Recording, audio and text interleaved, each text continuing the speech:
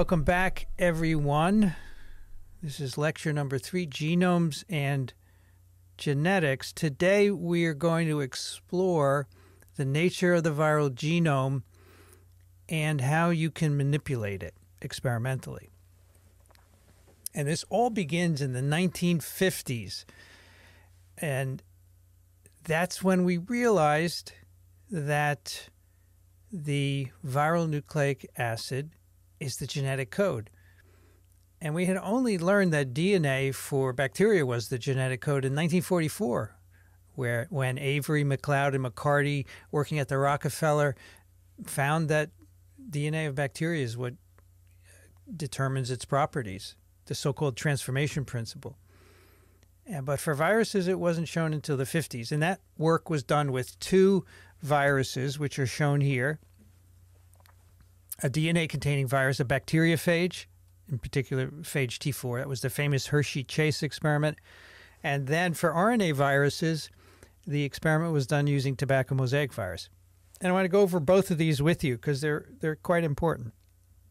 The first, the Hershey-Chase experiment. You probably learned about this in high school, but probably haven't, and maybe you heard about it again in biology here, but haven't thought about it much. A very famous experiment done by Alfred Hershey here and Martha Chase in 1952. And Hershey won the Nobel Prize years later, in part for this. And this is a famous experiment because it involved the use of a kitchen blender, right? And what he did was he wanted to know what's the genetic information. Is it the DNA of the phage or the RNA? And we knew that these phages had both DNA and RNA. DNA and protein. I don't know if I said RNA before. He wanted to know if the DNA or the protein of the phage was the genetic information. And I have to say, from the discovery of DNA and protein through 1944, most people thought that protein was the genetic material, right? Because it was way more complicated than DNA, which only had four bases. So what Hershey and Chase did was they radioactively labeled phage, either with radioactive sulfur to label the proteins or with radioactive DNA, with phosphorus to label the DNA. And then he infected bacteria, and he would adsorb for a short period of time. And then he put the bacteria in a blender to shear off the phages so no more entry would occur, and he synchronized the infection. And then he would let the infection proceed, and then he would look at the progeny phage and ask, where's the radioactivity? When you used radioactive protein, there was never any radioactivity in the progeny phage, but if you used radioactive DNA, you could find radioactivity in the progeny phage. So that told him that the DNA is the genetic material that ends up in the progeny bacteriophages. And this shearing was done by the blender. And you can find this blender. Here's a picture of it. There's a museum at Cold Spring Harbor out on Long Island. And in the museum, they have his blender here. And it's a letter from him there as well. It's pretty cool. So that's the Hershey-Chase experiment. And you know, he was lucky because for this phage, the protein doesn't get into the cell. Only the DNA gets in the cell, we now know. But there are some phages where the protein gets in along with the DNA, and that could have complicated things if he had used that, but he didn't.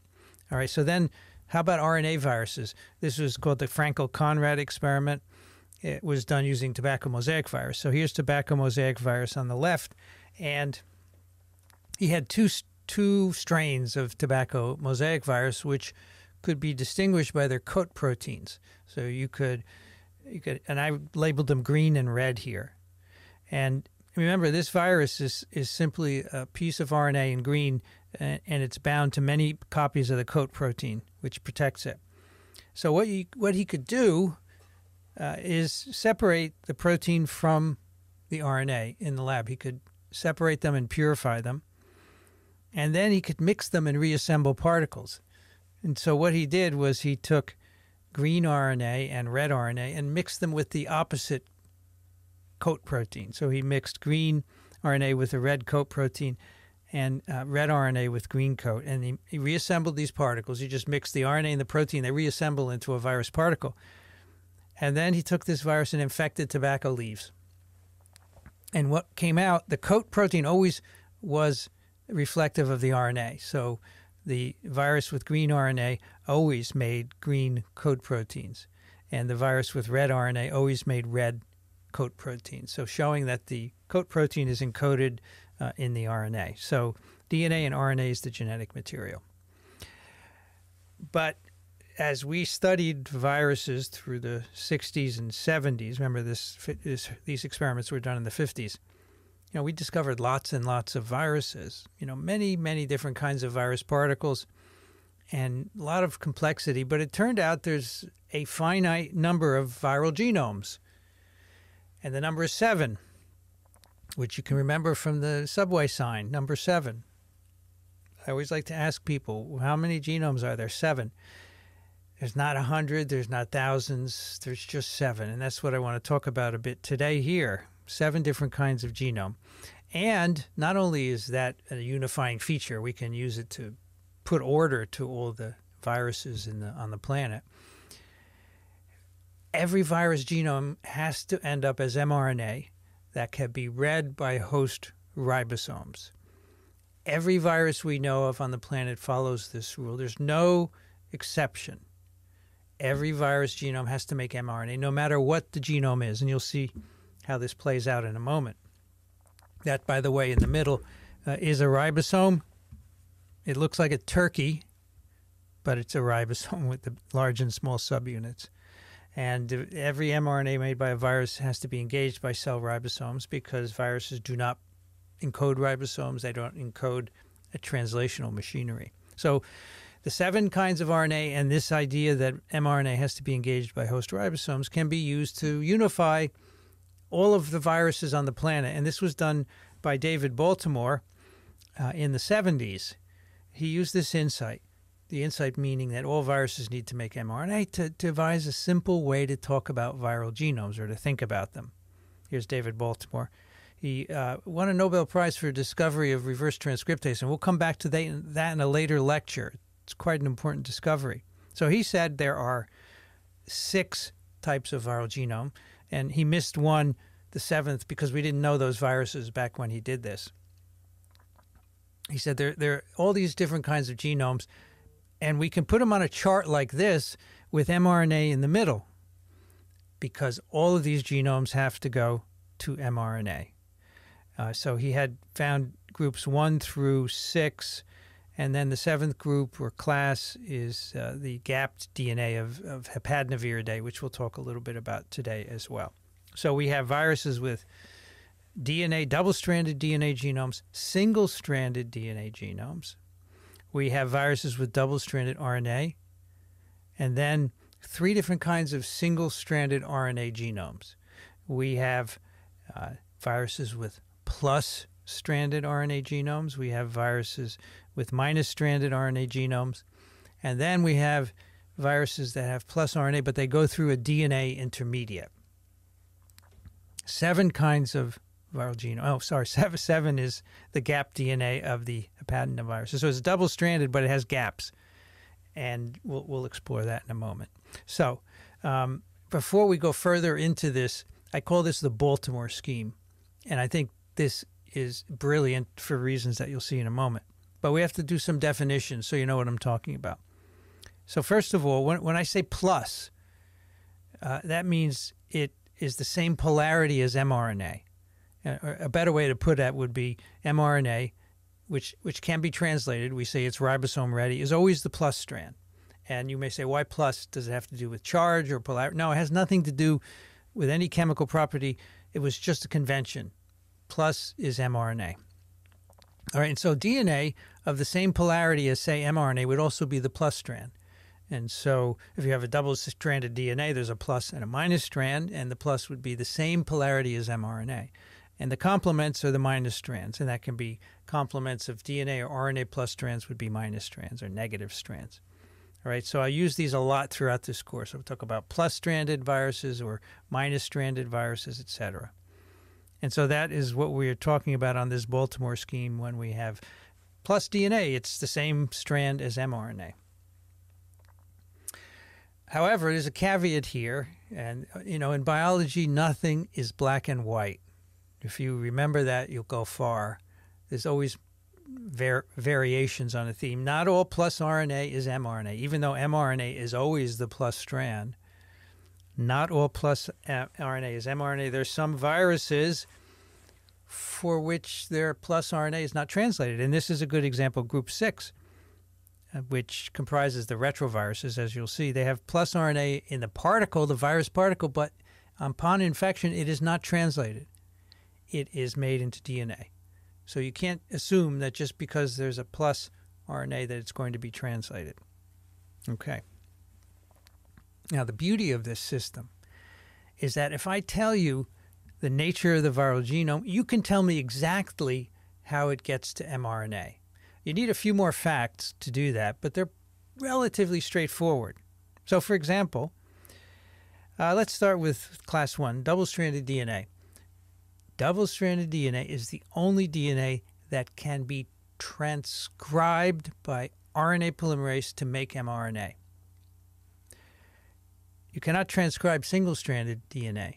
It has to be made double-stranded first. Now, transcription is a specific word I use, and we'll talk about this in its own lecture, to mean the copying of DNA into mRNA. That's transcription, okay? Double-stranded DNA, among the DNA molecules, and there are only 3 on this slide, really. There's double-stranded, single-stranded, and gapped. Only double-stranded DNA can be made into mRNA. So we put mRNA at the middle because all the genomes have to get to it. So the single-stranded DNA can't be transcribed. It has to be made double-stranded first. And the gapped DNA cannot be transcribed. It has to be made double-stranded. So just remember that. Double-stranded DNA is the only DNA that you can make mRNA from. Okay, so now we move to our RNA viruses, the double-stranded RNA. Now that has a plus and a minus strand. But the plus strand is inaccessible to ribosomes because it's in a duplex. It's double-stranded. Ribosomes can't get to it. So double-stranded RNA viruses have to copy the minus strand in the duplex to make mRNA. The double-stranded RNA cannot be translated. And the implications of that for infection, you'll see as we go through the RNA viruses. But these viruses have to have an RNA polymerase in the particle to make mRNA because the cell cannot make RNA from RNA viruses. That's another factoid you're going to have to remember besides the double-stranded DNA one. And then let's move to single-stranded RNA. Let's start with the plus RNA. Now, the plus-stranded RNA viruses, and this includes coronaviruses and many others, the plus RNA can be translated when it gets into a cell. So in many ways, this is mRNA. Now, I have a minus RNA in this pathway here just to show you that if you wanted to make more mRNA from the plus RNA genome, which is already some mRNA, right, you have to make a minus RNA intermediate. And that's done, again, by a viral enzyme called an RNA polymerase, which we'll explore a lot more. Okay, then we have viruses with negative strand RNA genomes. That means that they cannot be translated by the cell. Okay, if a negative strand gets into a cell, it's done, unless there is an RNA polymerase that goes in with it, a viral RNA polymerase that can make mRNA from that negative strand. And again, that's very important to not understand that minus RNA can't be translated. It has to be copied by a viral enzyme because the cell does not have the enzymatic activity to copy RNA. It has the activity to copy DNA into both DNA and RNA, but not RNA into RNA. So minus RNA viruses have to be copied to form mRNAs. And then finally, we have our viruses with a plus RNA, which in theory could be translated, but it's not when it gets into cells. Actually, it remains in the viral capsid, or the viral particle, and there's an enzyme in the particle that copies it to first single-stranded and then double-stranded DNA. And as you will see, that double-stranded DNA then goes in the nucleus of the cell. It integrates into the nuclear DNA, and there it is transcribed to make mRNA. So I could give you any of these 7 genomes, and I could say, how does this get to mRNA? And you can figure it out. It's intuitive, as long as you remember. Only double-stranded DNA can be transcribed. Only plus RNA can be translated, and double-stranded RNA, the plus strand is not accessible. So we have 7 classes of viral genomes. Here they are. We have 3 classes of DNA: double-stranded DNA, gap double-stranded DNA, or single-stranded DNA. And again, these are found in viruses. These are the 7 different kinds of genome that we find in a variety of viruses, and we'll talk about that in a bit. And then we have 3 classes with single-stranded RNA, 2 with plus RNA, and one of them has a DNA intermediate, and 1 with minus RNA. All right, question 1. Why is mRNA placed at the center of the Baltimore scheme? A, because all virus particles contain mRNA. There's no specific reason, because all viral genomes are mRNAs, because mRNAs must be made from all viral genomes, or because Baltimore studied mRNA. I've got a couple of questions here in the chat. How do we distinguish between 4 and 6 if they start from plus RNA? Because one of them goes through a DNA intermediate. Could you clarify how double-stranded RNA gets to mRNA? So double-stranded RNA has plus and minus strands, right? It has a mRNA, but the mRNA can't be bound by ribosomes because it's double-stranded. You need a single-stranded mRNA to bind a ribosome. So the virus particle, inside the particle is double-stranded RNA and an enzyme, an RNA polymerase, which goes in the cell with the RNA, and then it copies the RNA to make an mRNA. It will copy the minus strand, of course, to make a mRNA strand. Now let's see how we did here. 99% of you got the right answer, which is D, because mRNA must be made from all viral genomes. That's the correct. That's why we put mRNA at the center, because all the genomes have to make mRNA. None of the other answers. Certainly, all virus particles do not contain mRNA, right? No way. I haven't told you that much, but I've told you there's 7 kinds of genome. Now, in addition to these 7 genome types that we've just talked about, there are also many varieties of structures of these genomes, and some of them are shown here. For example, our DNA genomes can be linear. So here's a double-stranded linear genome. Here's a single-stranded, or this is a double-stranded circular genome. So they can be circular, or they could be single or double-stranded circles. Here is a RNA genome that's circular also. The genomes can be segmented. That is, they occur in pieces. Here's a virus with 8 strands of negative RNA. And by the way, I use a color code in all these figures. These figures are from Principles of Virology. And we have a color code for nucleic acids. Blue is DNA, and the 2 strands are distinguished by the color, light blue and dark blue. And then the RNA is also colored. It's green, and this I don't know what color green I would call this. This green is negative strand, and the Kelly green is plus. I guess it's an olive green. This would be the negative strand. And this one is, the Kelly green is the plus strand. So you can tell right away the polarities. We have single-stranded plus-stranded genomes, as you might guess, single-stranded minus strand. And we can have ambisense genomes, which have both polarities. I'll talk about that today. Here's double-stranded RNA or double-stranded DNA. Sometimes proteins are attached. In this case, to RNA. There's some protein attached to this double-stranded DNA at the top here. Sometimes the double-stranded DNA, the ends are covalently joined, and so they're linked. And then, of course, this is the gapped DNA that we mentioned. And this DNA not only is gapped, but it has both an RNA and a protein attached to it. And we'll explore that in more detail. But I just want to point out that the configuration, aside from those 7 forms, can be quite diverse. Now, why is this? Why do we have, or I should say, what's the function? I try to avoid why questions in biology, because that's a philosophical question. In my view, your view may be different. That's fine. I'd rather say, what is the function of genome diversity? But sometimes I lapse into why, because I use why in the rest of my life, right? All right, so first of all, why? There you go. What's the function of DNA and RNA-based genomes? What is the function or the reason that they're both present? Well, we feel that RNA genomes were the first on the planet. In the RNA world, which we'll explore a bit later, it was a time very early in evolution when RNA molecules appeared, and the first cells were probably RNA-based cells. The first viruses were RNA-based. Slowly, there was an evolution to DNA-based viruses and cells, and that probably happened accidentally, but it was then advantageous because the RNA genomes can't get very big. The biggest RNA genomes we know of are 41,000 bases.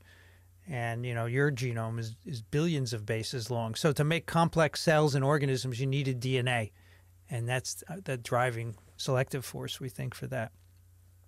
So today we only have RNA viral genomes. RNA as a genome only exists in viruses. So viruses are really relics of the RNA world. And there's an organism called a viroid, which we will talk about later in this course, which is a small piece of RNA shown here.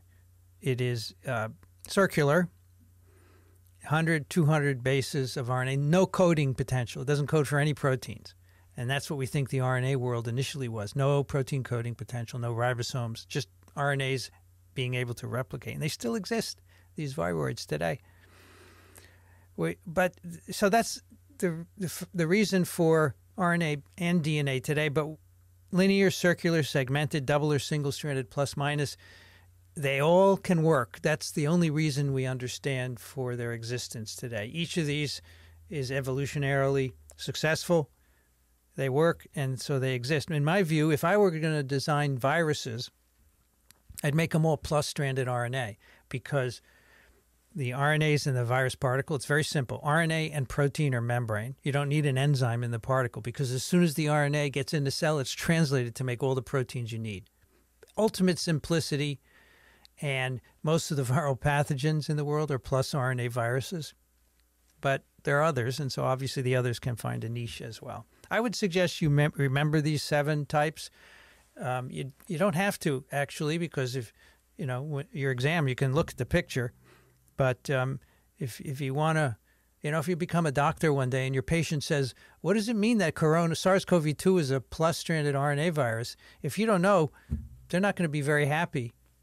They have to pay you a lot of money to take care of them. So I would learn it. And they may even ask you, what's the function of a plus strand? So I think you should know this. I think everybody should know it, but that's another story. So memorize the 7 genome types. And in this course, we're mainly going to focus on a few viruses. And you should know some examples of each genome type, like the single-stranded DNA viruses, the parvoviruses. If you have a pet, you have to immunize them against parvoviruses. The double-stranded DNAs here, they're adenoviruses and herpes viruses. The gapped ones are hepatitis B virus, reovirus for double-stranded RNA, influenza virus for minus RNA, and then poliovirus and coronaviruses for plus strands, and then retroviruses for the plus RNAs that go through single DNA intermediate. So you should know examples of each of these genomes. And, of course, again, on your exam, you're going to be able to look at pictures. So if I say, how does adenovirus make mRNA? You can look at the Baltimore scheme and figure it out. So if you know the genome structure, as I've told you, you should know how mRNA is made from the genome, but you should also know how the genome is copied. And we'll get into more detail in subsequent lectures.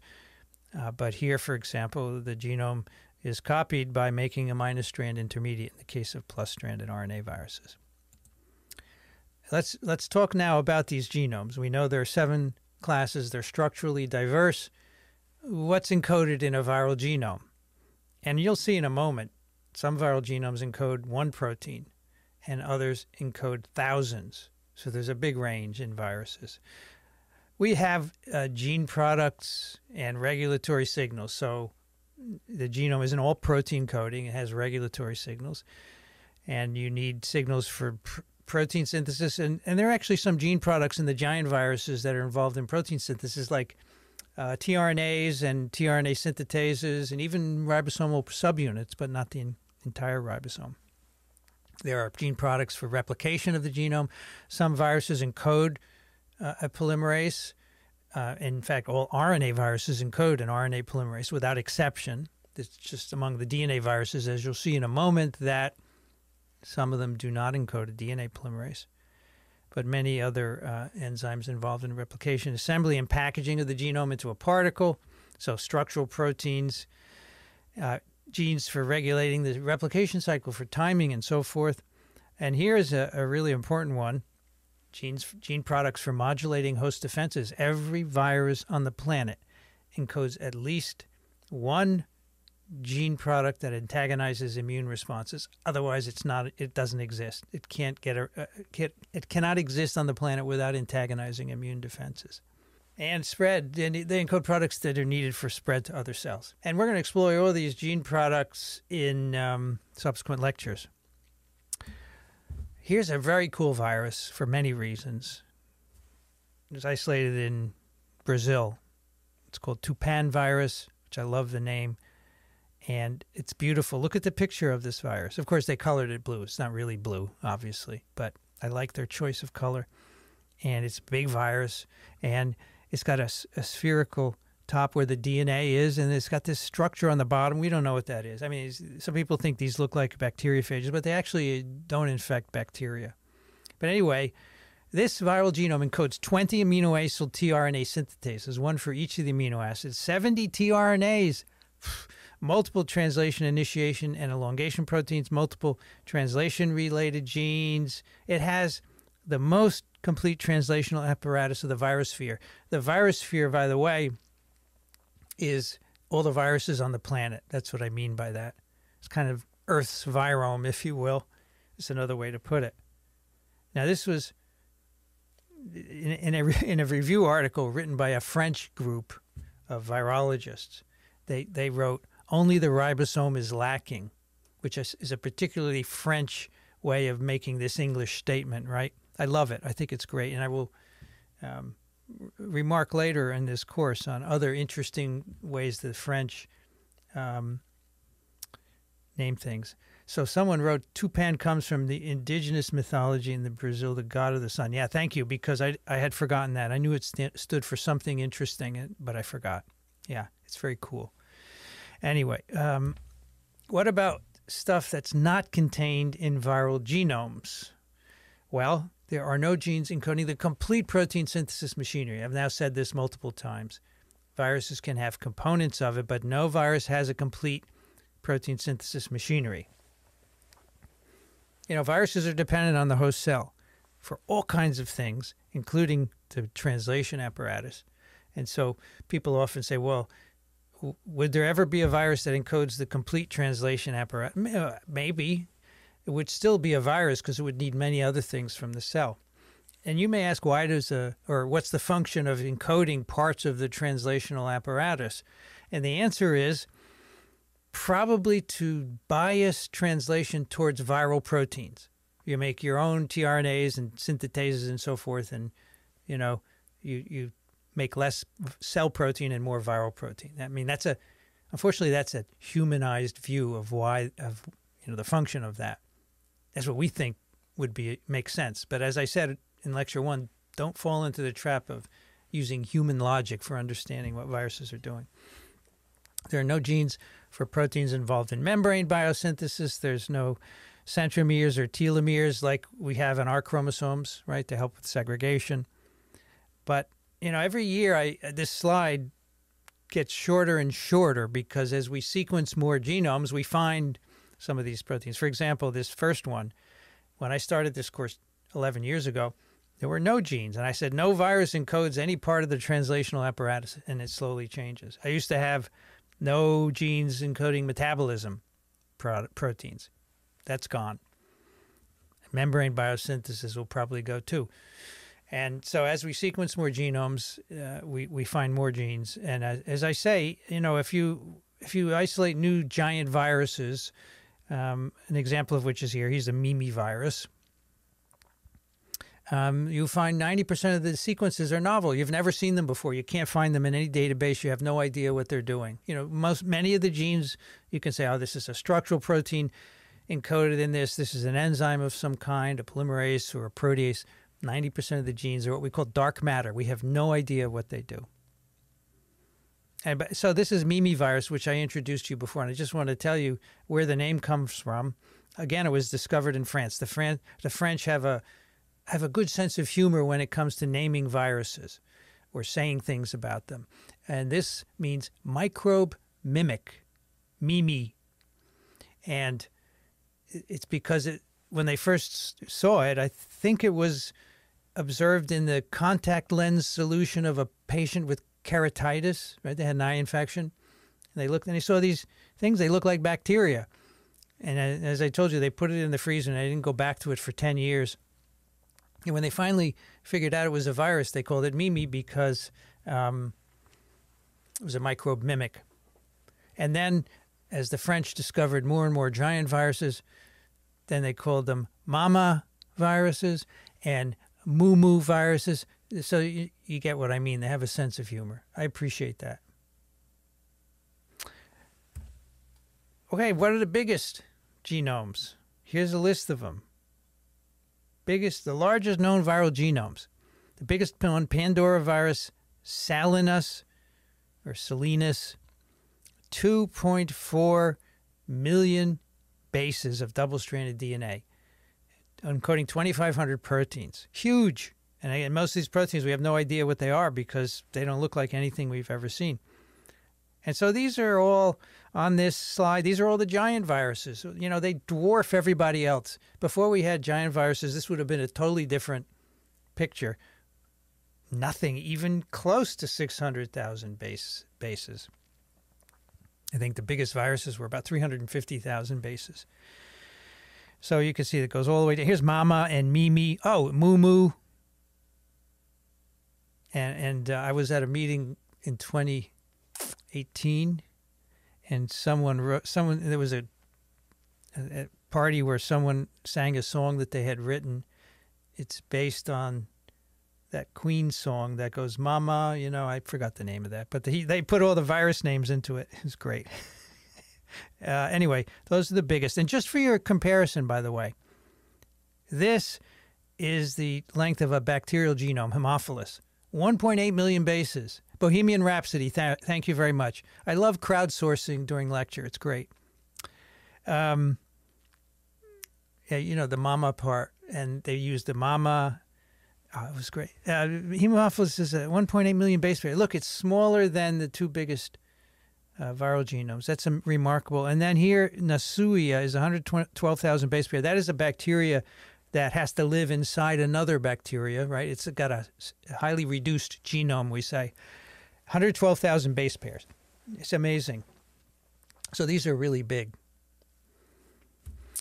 About RNA, not even close. These are the three largest known RNA virus genomes, only found in the last couple of years.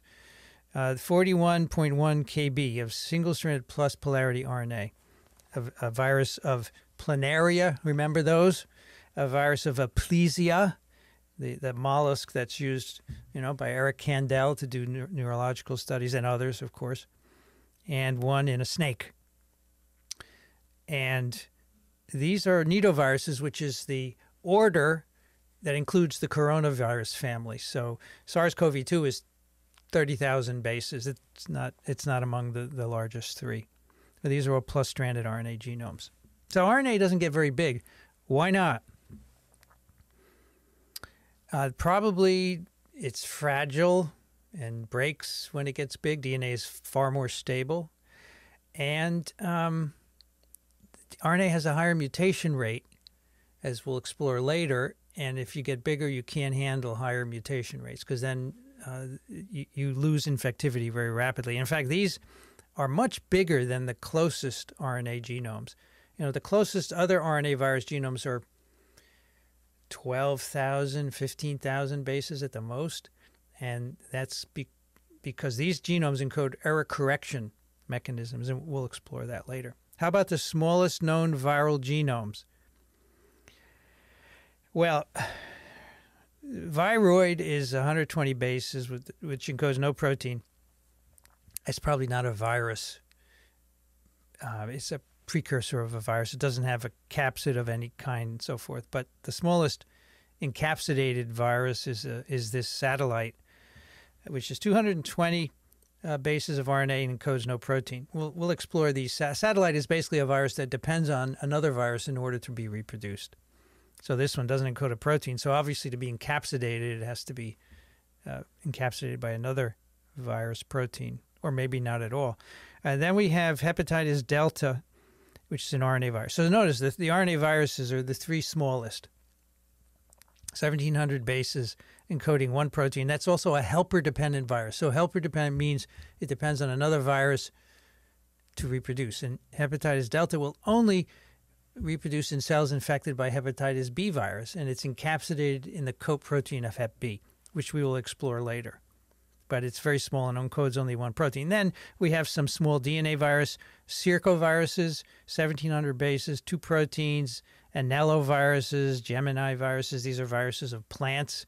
Circo and anellos infect all of us. Every one of us in this room has antibodies to those viruses. Then we have hepatitis B and some other viruses as well, RNA viruses here. So quite small at the other end. What information may be encoded in a viral genome? A, gene products that catalyze membrane biosynthesis. B, complete protein synthesis systems. C, centromeres or telomeres. Or D, enzymes to replicate the viral genome. So, which is encoded, which may be encoded. Let's see what's happening. Most of you got D, 87% enzymes to replicate the viral genome. That's the only correct answer. What information may be encoded? There's no gene products for membrane biosynthesis. That was a slide I showed you that there's no complete protein synthesis systems. No complete. There are parts of it, but not complete. And there's no centromeres or telomeres, which you all got. Now, viral DNA genomes, these viruses dominate the bacterial virosphere, interestingly. And many of these emulate the host, which is based on DNA, right? In fact, DNA viruses likely originated from the first DNA hosts. However, most DNA genomes are not like cell chromosomes. Our chromosomes, as you know, are wrapped in histones, wrapped around histones. They're chromatinized, as we say. They have telomeres and so forth. And most viral genomes are not like that. So here's what I'm talking about. Viral DNA, cell DNA wrapped around histones. And most viral genomes, in the particle at least, are not like that, although once the DNA gets into a host cell, they can be chromatinized. And as we'll see as we explore viral DNA reproduction, there are specific things that, or mechanisms, I should say, that have evolved that are unique to DNA in a virus compared with a host cell. So let's go through some examples of viral double-stranded DNA genomes. We're going to go through all the 7 classes today and give you some examples and how they work. So here we have double-stranded DNA genomes, where you remember is the only configuration that can be transcribed to form mRNA. So these DNAs enter the cell. They typically go to the nucleus, although some virus genomes stay in the cytoplasm. They are transcribed, and in our cell, in our host cell, transcription only occurs in the nucleus. So unless a virus is encoding its own RNA polymerase, it has to go in the nucleus to get mRNA made, which will then go on to make protein. And so here are 2 different kinds of viruses with double-stranded DNA genomes, and I've divided them according to whether their genomes are copied by host DNA polymerase or their own DNA polymerase. So DNA polymerase or DNA-dependent RNA polymerase is an enzyme that copies DNA to make more of it. We have DNA polymerases. We have multiple DNA polymerases encoded in our genome that reproduce our chromosomes. And these viruses on the left here are reproduced by cell polymerase, DNA polymerase. So that includes these polyomaviruses. There are many other viruses that are in this category, but this is an example. Polyomaviruses, they're small, double-stranded circular DNA genomes. This one's about 5,000 bases of double-stranded DNA. And it's too small to encode a DNA polymerase and everything you need for it to work. So these genomes go into the nucleus and they're reproduced by host DNA polymerase. On the right are viral genomes that encode their own DNA polymerase, and they're all significantly bigger. We have adenoviruses, double-stranded DNA, 30 to 50,000 bases in length. And these, of course, are being used to make vectored COVID-19 vaccines. And we'll explore using these viruses as vectors in this course. You cut out most of the viral DNA and you put in whatever gene you want. Herpes virus genomes, double-stranded DNA, also with 120 to 240,000 base pairs of genetic information, so much larger.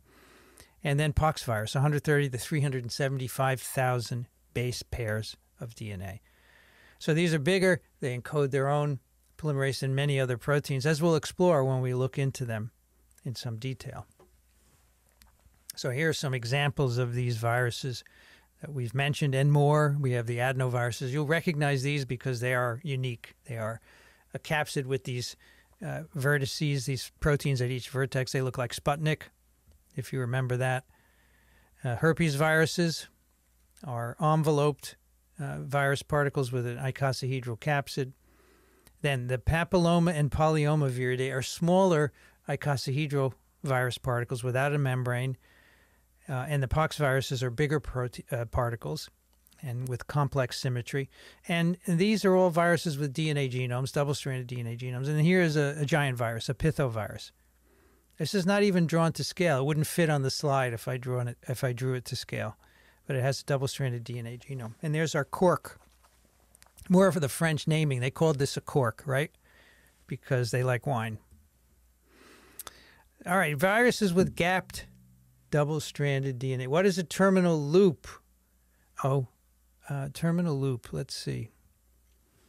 Sorry, I didn't mention that. That is, you have a double-stranded DNA, and you have 5' and 3' ends, and you can covalently connect the 5' and 3' ends, and that gives you a terminal loop. So basically, if you separated the two strands, you'd have a circle here. That's what a terminal loop is. Someone else asked a question here. Is the polyoma genome like a plasmid? Yeah, it is.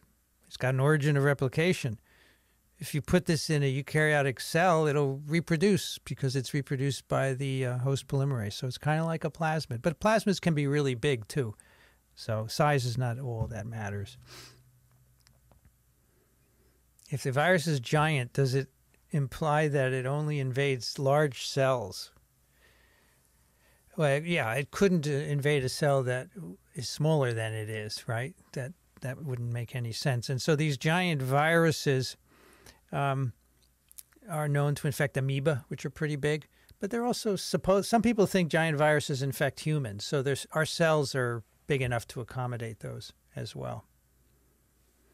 If the DNA stays in the cytoplasm, then it has to encode its own RNA polymerase. Yeah, it does, unless it can figure out a way to get it out of the nucleus. And some viral proteins can do that. We might talk about them. Gapped double-stranded DNA. So it's a weird configuration. It's in the hepatinovirus genome, it's actually in the form of a circle in the particle. So hepatitis B virus is an example of a virus in this family where the genome is gapped and circular. It has a piece of RNA attached. It has a protein attached. And why it has all of this, you'll see when we talk about the reproduction of these viruses. So I'll save that as a little excitement for later. But can this genome be copied to make mRNA? No, only double-stranded DNA can be copied to make mRNA. And it could be circular double-stranded or linear. Either one can be transcribed, but it has to be double-stranded. So this has to be repaired. So these viral genomes go in the nucleus, and the nucleus dutifully repairs it because it doesn't know that it's a viral DNA, and it comes in the nucleus, it's broken, it's damaged, and the cell senses it as damaged, so it fixes it. It repairs the gap, it takes off the RNA and the protein, and voila, you have double-stranded DNA. The cell is unwittingly assisting in this virus being able to reproduce. And then, since it's double-stranded DNA, it can be transcribed to make mRNA, which gives rise to proteins. But this virus actually has reverse transcription in its reproduction cycle. And some of these mRNAs are not translated, but they're copied to DNA. And the DNA is then put in the virus particle. We'll explore this in some detail during our reverse transcription discussion. And finally, the last DNA genome, single-stranded DNA, which again has to be made double-stranded before it can be transcribed. These viruses actually can package either strand, minus or plus, because when these DNAs get into the cell, the first thing that happens is the cell is going to repair it and make it double-stranded. So they can package either one. And these come in two flavors. We have circular single-stranded DNA, and these are the circoviruses, which are quite small. One of them is called TT, Torqueteño virus. Maybe someone knows what that means. And this infects everyone. Another one, over 90% seroprevalence. And then we have parvoviruses, which can cause human diseases like fifth diseases, but also infections of cats and dogs. This is why you have to vaccinate your cats or dogs against parvoviruses, because it can kill them. Now, someone asked me if GAPT has an advantage. No, none of these have advantages because they all exist. The GAPT is a remnant of reverse transcription. Okay, so I will explain that to you later in that lecture. Which DNA genome on entry into the cell can be immediately copied into mRNA? dsDNA, GAP DNA, circular, linear, all of the above. 94% of you got the right answer, double-stranded DNA. That's the only one that could be transcribed into mRNA. Yeah, GAP DNA can't. None of you picked that. Circular, no. Some of you picked linear single-stranded DNA. No. Can't be transcribed. It has to be double-stranded DNA. Remember that. Put that in a memory bank that you'll always remember. You know, if you don't use things, it's hard to remember them. But sometimes you can remember certain things that are important. RNA genomes, my favorite. That's because I've worked on RNA viruses my whole career. But they're really better. But don't tell my DNA virology colleagues. They'll get defensive. Now here, RNA viruses dominate the eukaryotic virusphere. Remember, I said DNA viruses dominate the prokaryotic virusphere. But in this case, the RNA viruses are more numerous in eukaryotes, right? And they're rare in bacteria. And I've shown you a picture here to illustrate that. And here are pictures of the different kinds of viruses in vertebrates here on the left panel, plus RNA, double-stranded RNA, or minus RNA. These are all vertebrates. And then on the right is a number of families of each of these viruses in plants. Plenty of RNA viruses in plants, plenty in invertebrates. But look at this. Bacteria, only one plus RNA family and one plus double-stranded RNA family, no negative strand RNA families. And neither in archaea, ancient archaea, but plenty in other organisms like algae, fungi, yeast, protozoa. So this is an interesting observation, and we'll talk about it in more detail when we talk about evolution. Now, a key point here is that cells have no RNA-dependent RNA polymerase to copy these viral RNA genomes. It's another thing you should remember. Just keep saying it over and over. Double-stranded DNA can be transcribed, and cells do not have RNA-dependent RNA polymerase. And so every RNA virus needs to encode an RNA-dependent RNA polymerase to make mRNA and to copy its genome. And these polymerases, which I abbreviate as RDRP, they make RNA genomes and mRNA from RNA templates. Someone asked, how does the host cell deal with a circle? Does it split the DNA and repair? No, it simply makes the other strand. It can make a circular, it can copy it as a circle or as a linear. And we'll look at that in the DNA replication lecture, so you'll get more on that. Double-stranded RNA viruses, we'll start with some examples. Here we have, remember, the double-stranded RNA cannot be accessed by ribosomes. So it has to be copied by an RNA polymerase to form an mRNA. And of course, the polymerase copies the minus strand, makes mRNA that can be made into protein or used to make more double-stranded RNAs by simply copying the plus into a minus strand, right? Now, this copying of double-stranded RNA to mRNA cannot be done by the cell. Cells can't copy viral RNAs. And so these particles, here's an example of a double-stranded RNA virus of humans, rotaviruses, these cause human gastroenteritis. These particles have to have RNA polymerase in them, physically in the particle, so that when the particle gets in, the enzyme can copy the RNA into mRNA. If there's no enzyme there, there's no way that virus is going to work. And many of these viruses are in pieces. So reoviruses, of which rotavirus is a member, that's the family. There are 12 segments and 12 segments of double-stranded RNA. And then we have single-stranded RNA viruses, or plus-strand RNA viruses, where the genome is the same as mRNA, And when it gets into the cell, it is immediately translated. So the viruses do not have to include RNA polymerase in the particle because the RNA can get in the cell and be translated to make the polymerase that's needed. So the RNA gets in the cell, it's translated to make protein. And to make more of that RNA, you go through a minus intermediate, a copy. And that's done, of course, by the RNA polymerase. And here are some viruses with plus sense RNA, the famous coronaviruses, right, which few people had heard of before last year. They are plus-stranded RNAs with lengths of 27 up to 41.1, which I showed you a few members of that class. Flaviviridae, that's a family, 9 to 12 kb RNA. And flavi would be like yellow fever virus. In fact, the family is named after yellow fever. Flavi means yellow in Latin. And when you get infected with yellow fever, you get jaundiced, which means your skin and your eye whites particularly get yellow. Flavi. Then we have picornaviridae. Also in that family are Zika virus, dengue virus, and many others. Then we have picornaviridae, including poliovirus, 6 to 9 kb, and togaviridae. These are viruses with plus-strand polarity as well. We'll talk about a few of them today. And here are some examples. Picornaviridae, poliovirus, and rhinoviruses, common cold viruses. The caliciviridae include the noroviruses that cause gastroenteritis and that infect whales we introduced initially here. Some coronaviruses, SARS, MERS, and SARS-CoV-2. And there are 4 more human coronaviruses, many of animals. Flaviviridae, we've mentioned this, West Nile and hepatitis C, in addition to what I had mentioned. And the togaviridae include rubella virus and equine encephalitis virus. And different configurations. Some are naked capsid, some are enveloped. All right, a single-stranded plus with a DNA intermediate.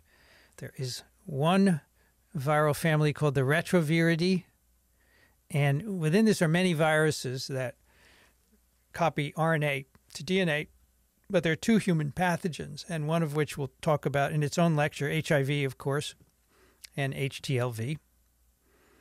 And then there are many other retroviruses of other animals. And these are envelope viruses with an icosahedral capsid. Has a very unusual genome strategy, only discovered in the 70s. And these virus particles have RNA plus RNA in them. So in both of these virus particles, inside it is a plus RNA. There are actually 2 copies of it, and we'll talk about what their function is later. The virus, when it infects the cell, the RNA stays in the particle, never leaves. In the particle, in the cytosol, it's copied first to single-stranded DNA, then to double-stranded DNA. The DNA goes in the nucleus of the cell and integrates into the cell, and there it's transcribed to make mRNA. And so that's the viral genome that's in the particle. And that's what's shown at the top here. And this plus RNA gets incorporated into the virus particle, and that will infect a new cell and start the cycle over again. Then we're moved to our negative strand, single-stranded RNA viruses. These include both viruses with a segmented genome, orthomyxoviridae, which includes influenza virus. Here it's in 8 pieces. And there are also negative strand viruses that are not segmented. These include paramyxoviruses and rhabdoviruses. And again, this negative RNA in the particle, it cannot be translated, right, once it gets into the cell. So there has to be an RNA polymerase in the particle to translate that RNA when it gets into the cell. And mRNA is then made, which encodes proteins. And to reproduce this minus RNA, you go through a plus RNA intermediate. These plus RNAs are not translated ever. And in fact, the intermediates for both plus and minus RNA viruses, so for a negative RNA virus, it's a plus strand intermediate. For plus RNA viruses, it's a negative strand intermediate. Has no function other than to be a template for the production of more genomes. Doesn't do anything else, as far as we know. So here are some examples of minus single-stranded RNA viruses. The paramyxoviridae would include measles and mumps virus, envelope virus, negative strand RNA. And these negative strands, by the way, are typically covered with protein. The plus strand genomes are typically naked. with a few exceptions, like coronavirus genomes are coated with protein. But all the negative-stranded RNAs are coated with protein. That's what you see here in these depictions. The rhabdoviridae includes rabies virus and also vesicular stomatitis virus, which is a virus of cows and which is being used as a vector for some vaccines. There's an Ebola virus vaccine that's based on VSV, and there is a experimental COVID-19 vaccine based on VSV. How do cells distinguish between the plus RNA to be translated and the one to produce more RNA? Well, plus RNAs, so some of those are mRNAs and some of them are going to be packaged. There's no distinction by the cell. If the ribosome gets to the plus RNA, it will translate it. But if the viral polymerase gets to it first, it will make negative-stranded RNA. However, there are some controls that are more subtle than that. We'll talk about those when we talk about RNA synthesis. More RNA negative-strand viruses, filoviridae, Ebola viruses, really unusual long filamentous particles. Here's influenza virus with a segmented negative-strand genome. And then arenaviruses, Lassa virus. So I put this here because this is a very important virus. There are many thousands of infections a year in Africa because the rodent that harbors Lassa virus lives only in Africa. And there's a book about the discovery of Lassa virus called Fever, which came out in the early 70s. And it's a very, very interesting story. And I read this book as a college grad, and I said, I have to do virology. This was my inspiration. And part of the story takes place at Columbia. It's a great story. I will save it for later because we have a vaccine lecture where I'm going to talk about that. Now, if you have a segmented genome, let me go back to this picture. Here's a segmented genome. Here's another one, the arenaviruses in two pieces. So you can have 2 or 8 or 10 or 12 segments. It depends on the virus. That gives you power that other viruses can't do. You are able to reassort. What is reassortment? So here we have 2 different influenza virus strains. And one of them has a red RNA, one of them has a blue RNA. And if they both infect the same cell, which can happen, you can get co-infections of cells with different viruses all the time. In this case, the cell will make both RNAs, and the viruses that are made can have either all red RNAs, all blue, or a mixture. So this R3 virus here has 1 red RNA and 7 blue ones. That's called reassortment because you're reassorting the RNAs from both parents in the progeny. And it's distinct from recombination, which is when a long RNA, if 2 different RNA viruses are infecting a cell, 2 different coronaviruses, say, or 2 different coronas, they can exchange pieces of their genome and actually become recombinants. It involves the polymerase switching between the 2 templates. We'll explore that later. But reassortment happens only with segmented viruses, and it's very high frequency. It's higher frequency than recombination. And it's one of the reasons why influenza virus causes pandemics every 20 or 30 years, because brand new viruses occur where human influenza viruses get segments from animal influenza viruses, and they become brand new, which we've never seen before. Someone asked, does the segmented genome run the risk of not packaging a segment? Absolutely. And that's one of the reasons they can have a high particle to PFU ratio. But there are specific mechanisms to make sure you get the right number of segments per particle, which we will talk about in a couple of lectures. So yeah, otherwise you would have a real problem if you didn't have a mechanism. Finally, the ambisense genome.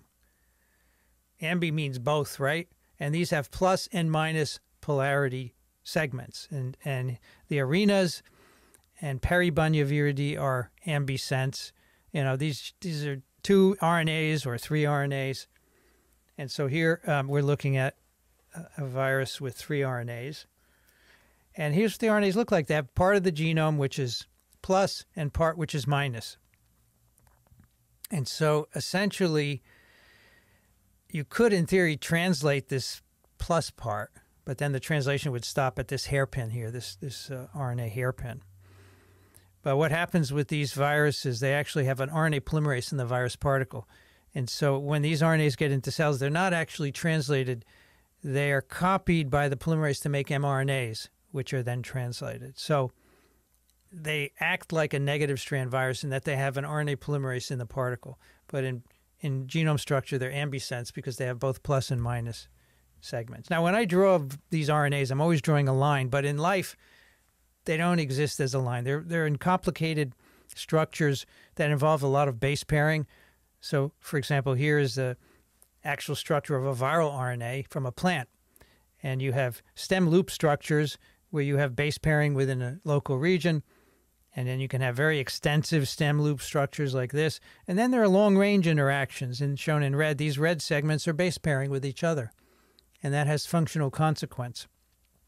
So RNAs in solution in virus particles are not lines. They're actually complicated structures. Here's another example, an RNA structure in the HIV 5' leader, a lot of stem loops.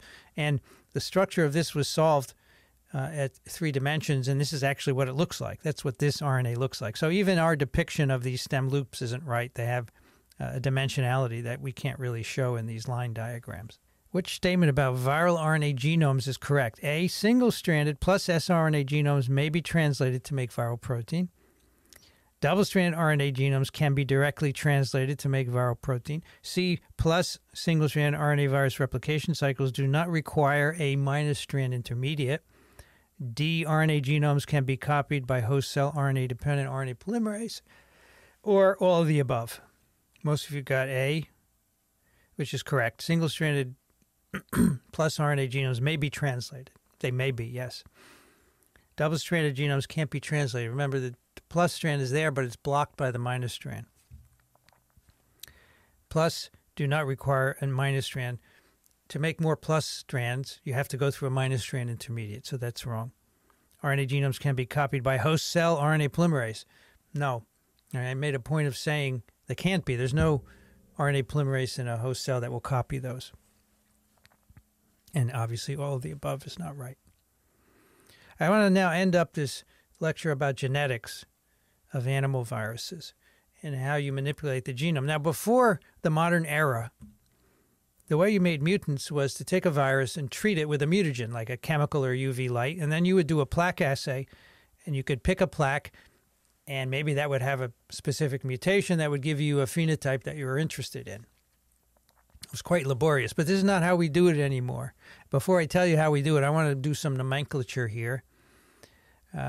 And that is specifically how we call changes in nucleic acids and proteins. And a mutation is a change in DNA or RNA. That's it. That's all it is. It can be an addition of a nucleotide, a deletion, a rearrangement, but it's a change in DNA or RNA. And these mutations can lead to amino acid changes, which can be substitutions, additions, or truncations. But the changes in the protein is not a mutation, because a mutation is only what you do to nucleic acid. And I mention this because even my colleagues don't use this correctly. Like if you look at the information circulating these days about SARS-CoV-2 variants, they will say there's a spike mutation. There's a mutation in the spike protein. And it drives me crazy because it's not a mutation. It's an amino acid change. What's so difficult about getting that? So a mutation is a change in DNA or RNA. This is old. This was established years ago. Why do we have to change it? And as I said, in the old days, mutations were introduced by mutagenesis. You treat a virus with UV or with chemicals, random mutagenesis, hard to get what you want. But nowadays, we don't do that. We have the modern way. We can engineer mutations because for every virus that we work with, we have an infectious DNA clone. We have a DNA copy of the genome, and we can put that in cells by a process called transfection. And if you think about it, that's a modern validation of the Hershey-Chase experiment, right? Because you put DNA in, and out come viruses. DNA is genetic material, and you can make all kinds of changes in DNA with enzymes and PCR. You can make base changes, deletions. You can put other genes into viral genomes, like if you want to make a vaccine out of a virus vector. So we do all of that. And we use plasmids to carry these viral genes and viral genomes. So let me show you an example of that.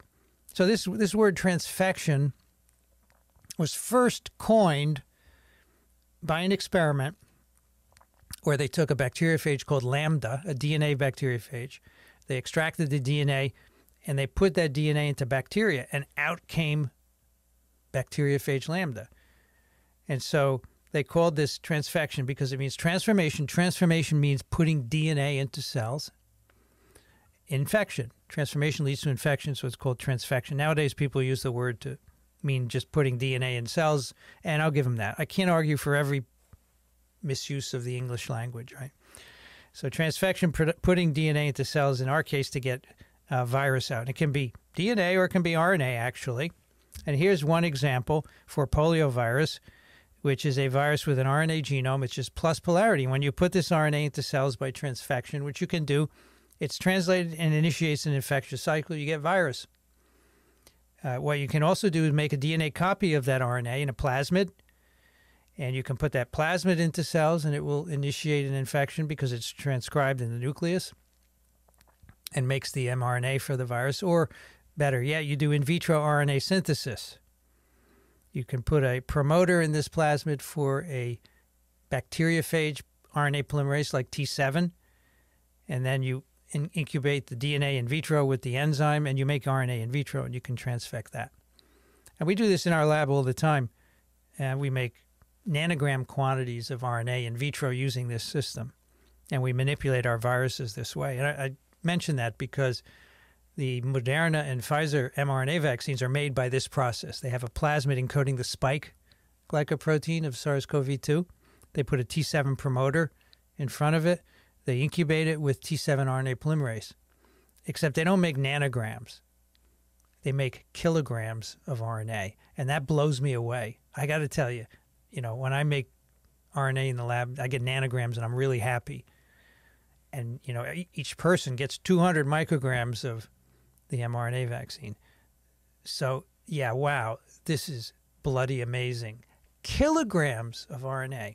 I was raised in an RNA lab, and I was told, don't look at RNA because it'll break up. It's so delicate. And we're sticking it in people's arms. Unbelievable. And I think it's cool, by the way. So I got immunized last night. And I'm thinking, I got spike protein being made in my arm. How cool is that? A year ago, I would never have thought that could happen. It's just amazing. One more example of making virus from DNA copies. And this is a little different because not every virus is the same as polio. That's pretty easy. You clone the genome in a plasmid. That's been done for SARS-CoV-2 early on, no problem, because we want to be able to manipulate the virus. For influenza, it's hard because you have 8 RNA segments, right? So what they had to do is make 8 plasmids, each plasmid encoding one of the 8 RNA segments. And they put 2 promoters in these plasmids. So here's one of the RNA segments as a DNA copy. And at one end, they have a Pol2 promoter. And that's the promoter for RNA polymerase II that makes mRNA from DNA.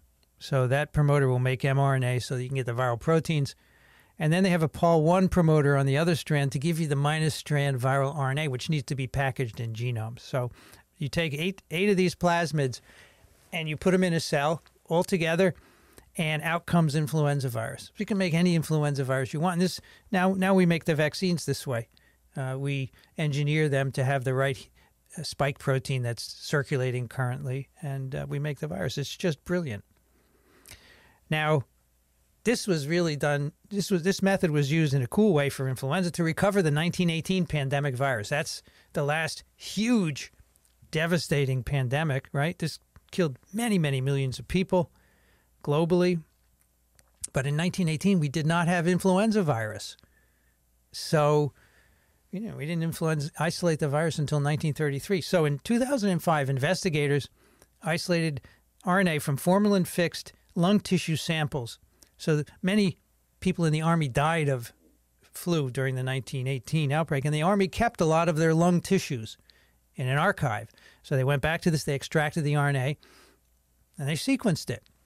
At the same time, they also got RNA from a person who had died from flu in 1918, and they were buried in a place that was always frozen. So they opened the grave, and they did a biopsy of the lung, and they sequenced that RNA too. And from that, they could actually reassemble all 8 segments of the 1918 influenza virus genome, put it in plasmids, and they recovered the virus. And of course, they did this in a BSL-4 laboratory, a high containment lab, because you don't want this virus getting out again. But it's been studied ever since then. By the way, this is a picture of what it was like in 1918, big areas full of beds. It's kind of the same thing that's happening in many places now because hospitals get overrun. Now, a lot of people didn't like this experiment. They thought it was too dangerous. And I think you need to do certain kinds of science to move the field forward and improve human health. So I am not one of the people that is against these. If you do them properly under the right containment. But there's some people who think you can never do it right and there are going to be accidents, and I just don't agree with that. One more example of this. This is quite interesting. So the flu example, they actually cloned the segments of each RNA segment in a plasmid, right? But you don't have to do any cloning, actually. And here's an example for horsepox virus. This is an extinct virus of horses, but the sequence is known of the genome. And so investigators simply made this DNA in a lab. They chemically synthesized 10 overlapping DNAs adding up to the genome, which, by the way, cost $150,000. They took these 10 DNAs and put them all into cells together. They recombined in this cell, and out came horsepox virus. And here are the 10 overlapping fragments. You overlap them so you have a good chance of getting recombination. And they put some markers in so they knew this was recovered from DNA. And, of course, this raised hackles, too. Here is a headline: Scientists bring back extinct horsepox virus, raising important biosecurity questions. This is a 2017 article.